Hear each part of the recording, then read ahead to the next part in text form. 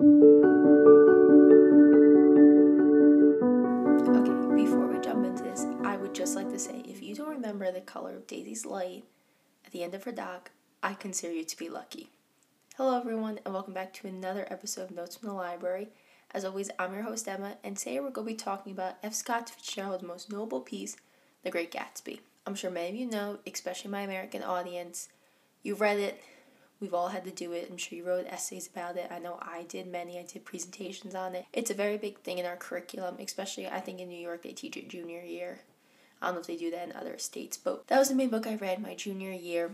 And The Great Gatsby is the story of a mysterious rich man, Jay Gatsby, and his companionship with Nick Carraway as Jay tries to get Daisy Buchanan, who he says is the love of his life, back into his life. Fitzgerald is one of my favorite writers, and I think The Great Gatsby is one of the best books ever written. The book covers class struggle, love, social and economic pressures, and also raises the question about friendship and trusting the people around you. And it hits all of that in a very subtle way. It doesn't force it down your throat. It comes very natural to everything. And it does it all in about 180 pages. That's how long my copy is, and that's like the standard. It's usually about 180 pages. So that's a lot. And when I was in high school, I found that the book in the classes was dumbed down so much that it made me hate the book. It wasn't until I went back a couple years later and reread it that I grew to really love it. And I think there's a difference between how teachers talk about the book and how readers talk about the book. And I think it stems from this problem that's arising in the humanities field. Before I start, I will have you know Urban Dictionary does not lie to me, and I got the definition from this. There's this saying that the curtains are blue, and it derives from the idea of professors giving meaning to work when there is none. And I think The Great Gatsby is the biggest victim of this. And if you feel there's other books, let me know, because I feel like a lot of books suffer from it, but I don't think any to the degree that The Great Gatsby does. There's this TikTok that actually sparked this whole episode. Let me get it for you. I'm sure if you're on Book Talk, or if you have a very nerdy sense of humor like I do, I am sure you have ran into this video. Right, let's keep it simple, no hidden meanings, straight to the point. John ate spaghetti for lunch. Now, this next passage is particularly brilliant. John ate spaghetti for lunch. Now, spaghetti symbolizes the pain and suffering that us individuals feel on a daily basis. And John voluntarily eating this spaghetti shows the self-destructive nature of us Homo sapiens. So the video starts out with this guy. It's like author in the 1800s. It's like John just ate spaghetti. And it's the English teacher going into this huge like topic and analysis of it. And you just have him also playing the student just like confused at everything. And many times there are writers that have a hidden meaning into something. I mean, we've all read books. Books are made with a message and they're meant to have something. But I feel like many teachers also add extra things to it. Like, for example, another book we're going to talk about in the future is Crime and Punishment. Crime and Punishment is the story of a man who feels that there is no God and he can be God, and it's his test of morality and what is good and bad. That's the overall arc of it. I don't see teachers breaking down the colors that he's wearing, because the colors aren't really that important. It's just what he's doing and how he thinks is important. But in The Great Gatsby, there's such a focus on colors, and I think in a way, yeah, colors sometimes have meaning to them, but I don't think to the way The Great Gatsby does. And I mainly bring this up because colors mean different things in different cultures. Like, I know when I was in junior year, we had this exchange kid from, I think he was from Beijing. He was either Beijing or Shanghai he was from. And when we were talking about what colors mean, everyone's like, yeah, red means like angry and this and that. And usually like you're red with anger. And he's like, no, like red's a very subtle and very, like, it represents love in my country. Red doesn't represent anger. So right then and there, anything he read versus anything that I read was automatically going to be different, because those colors are different in the cultures we find ourselves in. When she says like, oh, the green light is longing for Gatsby's love of Daisy, yeah, that, or just not many lights are green, and that's what stuck out to him. Or the color meaning yellow, they're like, oh, like it was just agreed and this and that. I'm like, or it's just a bright color. I mean, sometimes it doesn't mean anything. And because I remember I've talked about my experience once in this writing class, and it was intense to say the least, this writing class. And it was at this school, and it was an extremely liberal school, and I say that because it has a point to it. And I was writing this short story, and it was this about this businessman. I'm like, oh, and so I was describing like the suit he wore, and I said that he had a red tie, and everyone freaked out. Me like, oh, that's Trump, and this and that, and this is the thing about the Republican Party, and this and that. I'm like, no, I just liked red ties because they're bright and they bring your attention to someone. I go, there's no deeper meaning to it, and I think that kind of is a less extreme version of what the Great Gatsby is. Yeah, colors sometimes have meaning, but they do change. I'm sure if we pool people from around the world and we ask them what the color green means, it's going to mean very different things. Like, I know green many times symbol is wealth and money, but in Europe, purple means wealth and royalty, because that was a color that royals wore. But in Asia, it might mean something else. But in the Catholic Church and many Christian sects of it, it means the coming of Christ, because it's the Advent and Lent colors. So as you see, like, just with these small examples, that colors mean different things. In The Great Gatsby, I think we try to make more than what the story is, and the story is already complex. When you think about it, you have Nick, who's a very unreliable narrator. We could talk about that. Do we really need to talk about what color the car is? You have many people argue that Nick and Gatsby are gay. Okay, debate that. I don't want to debate what the meaning of the yellow car means. I want to debate the characters and what they're doing. Like, is Daisy in the right or wrong for staying with Tom after all that Jay did? Was Jay in the wrong for taking the blame for Daisy when she hit Meryl with the car?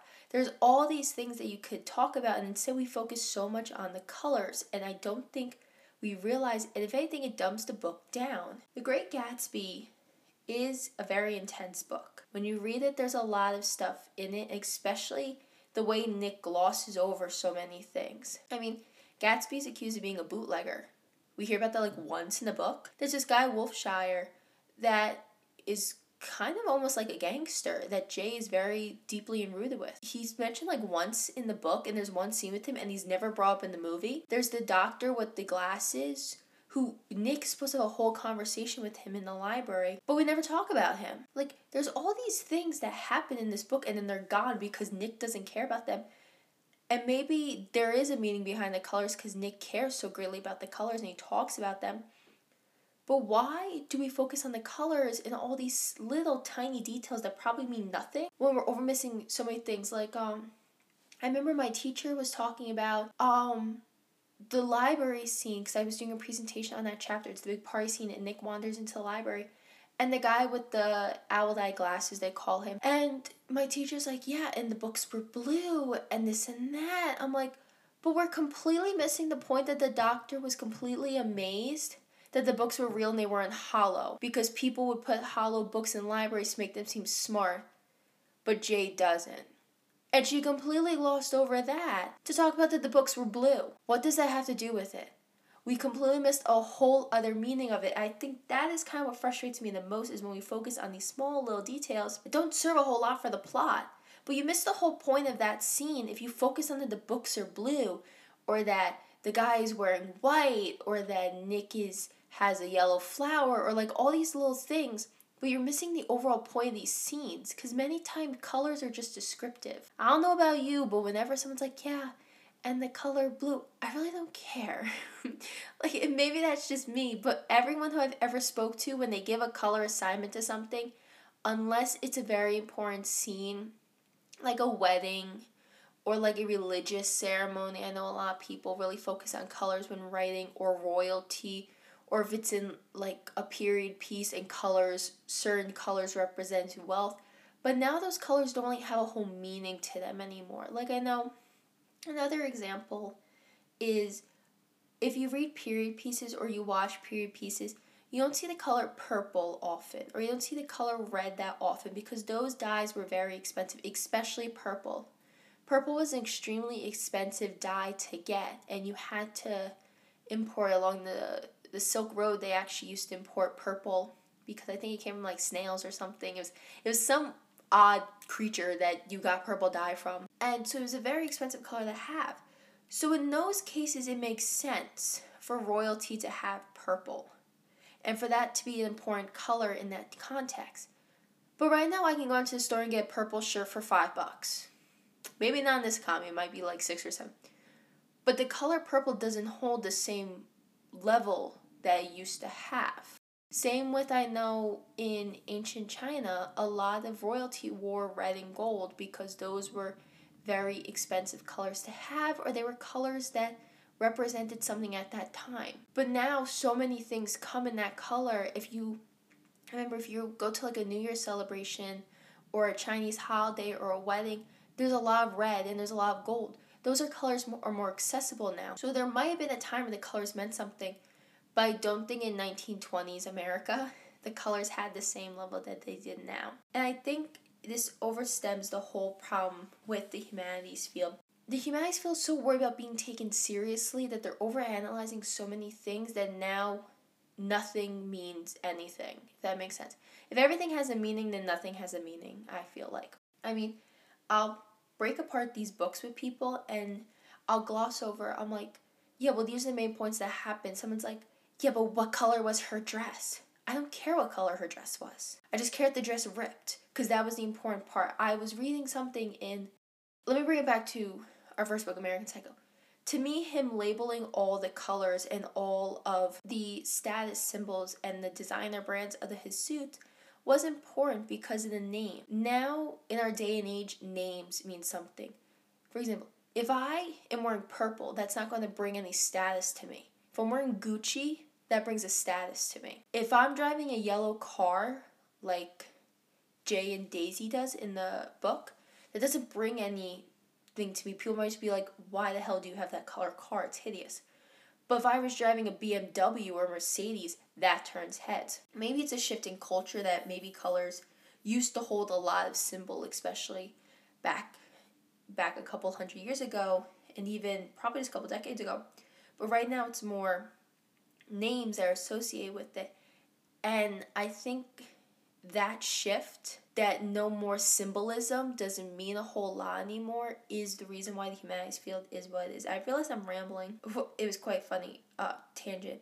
I recorded this whole episode, wrote a whole script for it, lost the script, and the episode didn't record, so lost it all. So I'm kind of just rambling, and it's one of these, let's see where this train of thought takes me, and I feel like I'm about to start a train wreck, so I promise more episodes are not going to be like this. This is a last-minute collateral damage, trying to control everything. But if you ever talk to someone about a book, and maybe, I try to stay away from this in my podcast, I try not to break down the book so much that I take away the meaning of it. Yeah, I break it down, and yeah, we have fun, and I'll goof about stupid things in the book, like in Red Cover, I talked about, like, the bees. That was so stupid. But, like, I just thought it was funny, because it related to something during this time period. The color yellow, or the color green, or the color blue doesn't mean the same thing to everyone, so the book doesn't hold up in other places. It does in America, because generally we know what those colors mean, but it won't in other places. And so you've broken it down so much that when you sit there and you read the book, you're like, this is stupid. Why do I need to know what the colors are? Why do I need to know that the curtains are blue and the car is yellow? It doesn't matter. And maybe you all have the same experience I do. If you don't like a book in high school because you had to overanalyze it so much, go back a couple years later. Like, I read The Great Gatsby junior year, and I reread it last summer. So it was about 4-ish years. Fell completely in love with it again. Absolutely loved it. I did for a lot of the books I read. I went back and read Madame Bovary after I didn't have to annotate every other line. Loved it.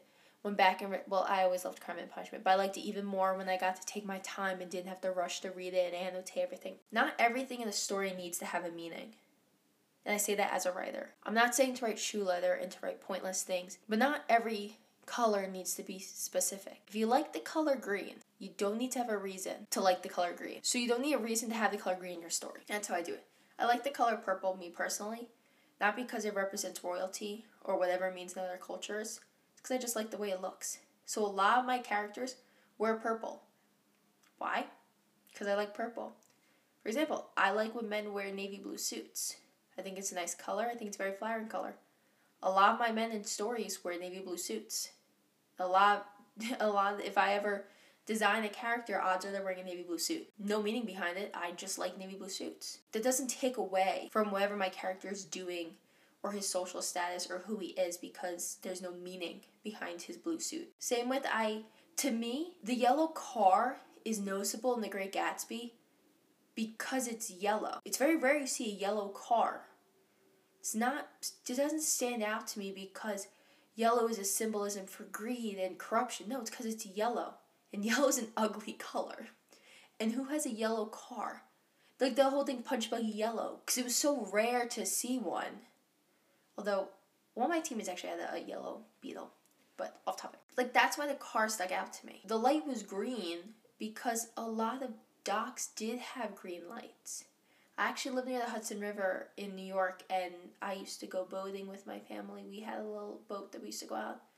And all the lights are green because no one really has green lights at their house. So when you see green lights in the water, that means it's usually a buoy. I think green was on the left and red was on the right. And they were markers. So green was a color that stuck out. Because can you really think of a house that has a green light? I mean, you can think of many docks that do, or buoys if you're near like a river and you see them, they have that. Maybe green was just a color that stuck out. Or maybe he just once saw a green light and thought, hey, that might be cool. Does it really have a meaning for all the time? And I think that's where the humanities are falling.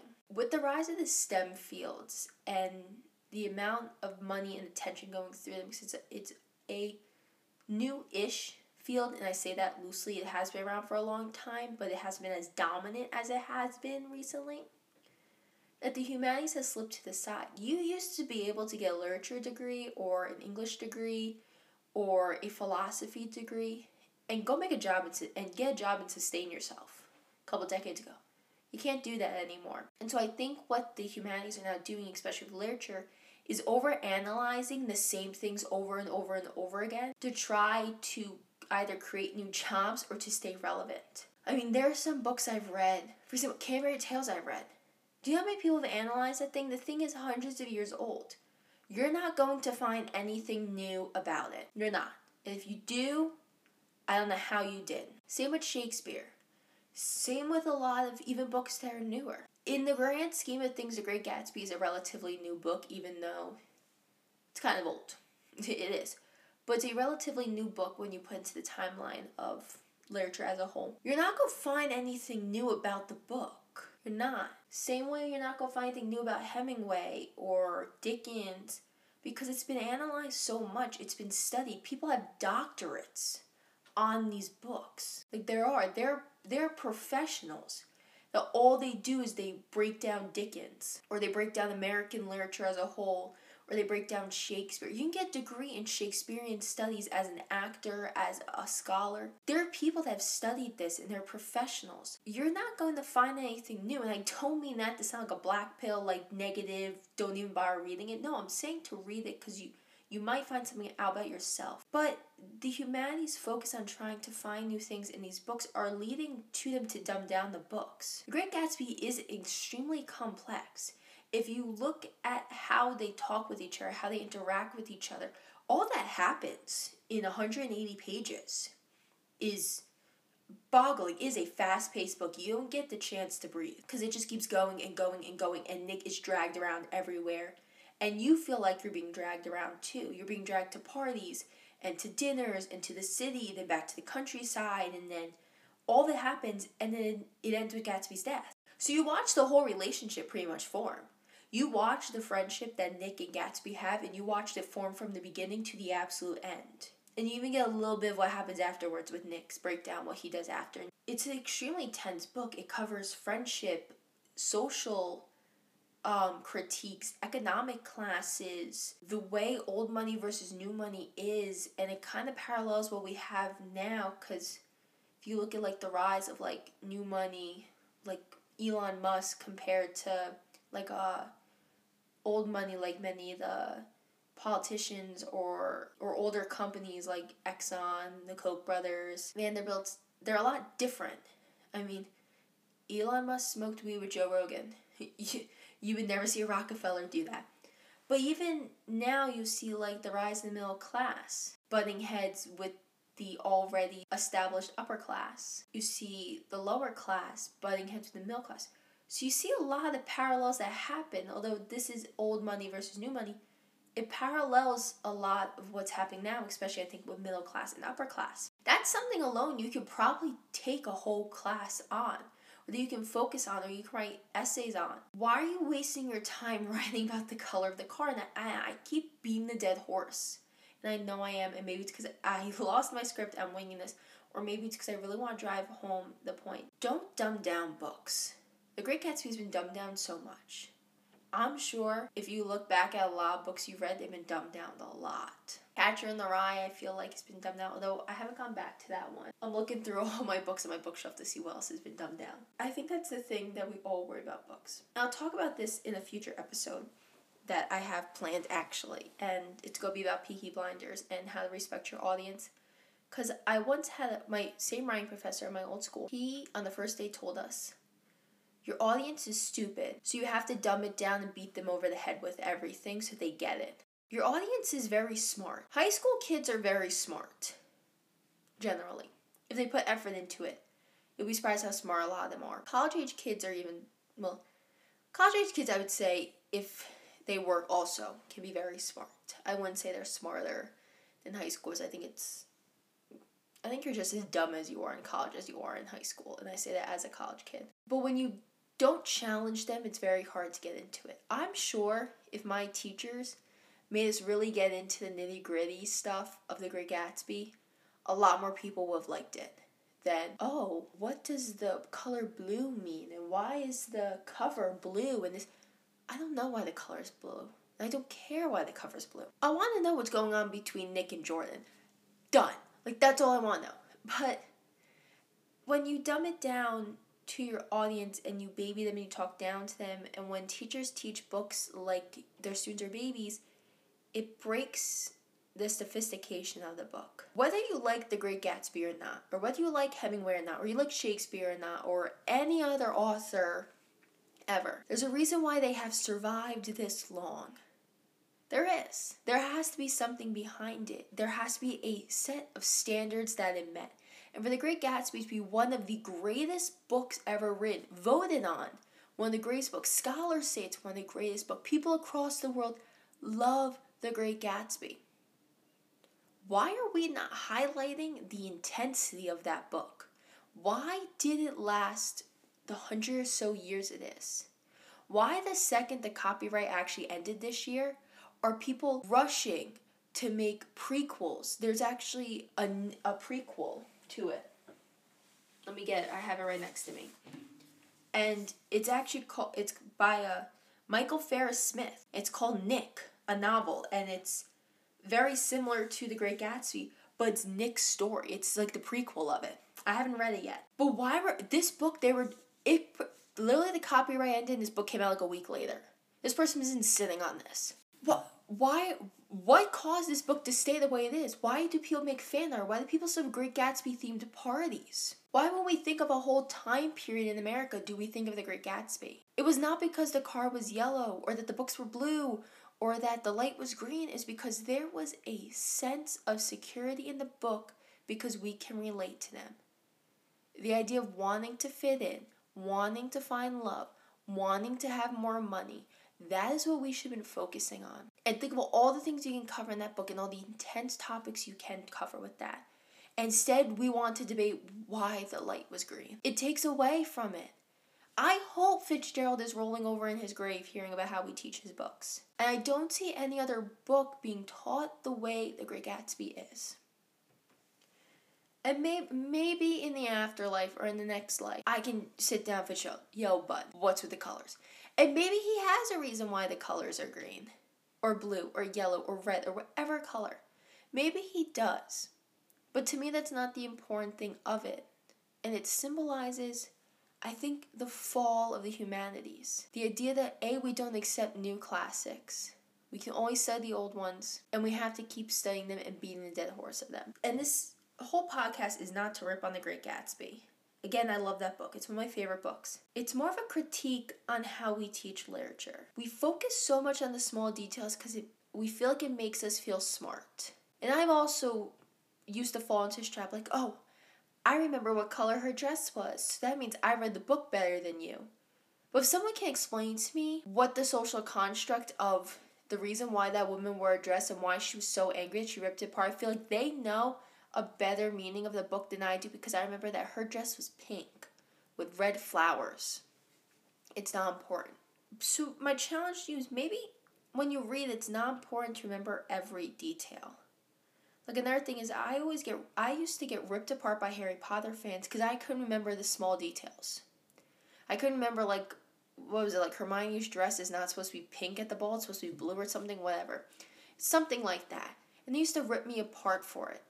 But if I remember the overall arcing story of these books, I remember the messages behind them, I remember how it affected me and the main characters of it and how they interacted. Isn't that more important than knowing what the damn color of the dress is? I may not remember what color Hermione's dress was in that ball scene, but I remember the importance of that scene and the friendship that's shown with it. And the game of stakes and tension and what is supposed to happen. That's more important to me than remembering what color her dress is. And that if you're not a super fan, if you don't remember the colors of everything and every small little detail, there are big details and there are little details, and that's not a bad thing. That's not. So next time you read, maybe not focus on remembering everything and every small detail and analyzing every single thing, but look at the overall meaning. And sometimes books use colors just as descriptive words. And who knows? Maybe Fitzgerald gives a sign one day, or maybe if anyone is a medium and likes to talk to the dead, ask Fitzgerald what the colors are, because I've had this debate before, people. But yeah, and I think that, and it saddens me, because I love literature, I love the humanities, I love studying literature, but I can't bear sitting through literature classes anymore. I can't. I've just gotten so frustrated with them because they dumb down these books so much. And it pains me as a writer, and I don't understand why other writers don't stand up. Well, writers and readers in general stand up for the intensity and the complexity of these books. The Great Gatsby is a very complex book. It takes multiple reads to understand it more. And it takes a deeper understanding of humanity and how we interact. I think it's actually a good study of sociology and how people interact in settings and groups and how society and people move throughout it. That's the important part, I feel, of The Great Gatsby. I think that is why we stand so close to it. I always remember seeing them in the hotel room and Nick's just like, it's so goddamn hot in here. And then everyone just explodes. I mean, Jay gets in a fight with Tom and Daisy, and then they drive back and everything. To me, those are the important scenes of it. It is the heat and the intensity and the affair and all of that. Why are we studying that? And why, we should be studying that. Why are they acting the way they are, and how does this relate to humans now? Why can we all connect with these scenes when teachers are worried about why the wallpaper was pink? He's mentioning it's so hot that the wallpaper is peeling. You're like, but the wallpaper is pink. Why? And I'm rambling now, and so I should wrap this up. But I think it does a disservice to it. So next time you read a book, maybe don't focus on small details. Focus on what is happening. It's okay to overlook small details. I mean, there are plenty of times where I'm like, that detail's not important. And at times it comes back to bite me in the ass. It does. But unless it fully sticks out to you, you trust your gut. If a detail or a color sticks out to you and you're like, this might come back up, hold on to it.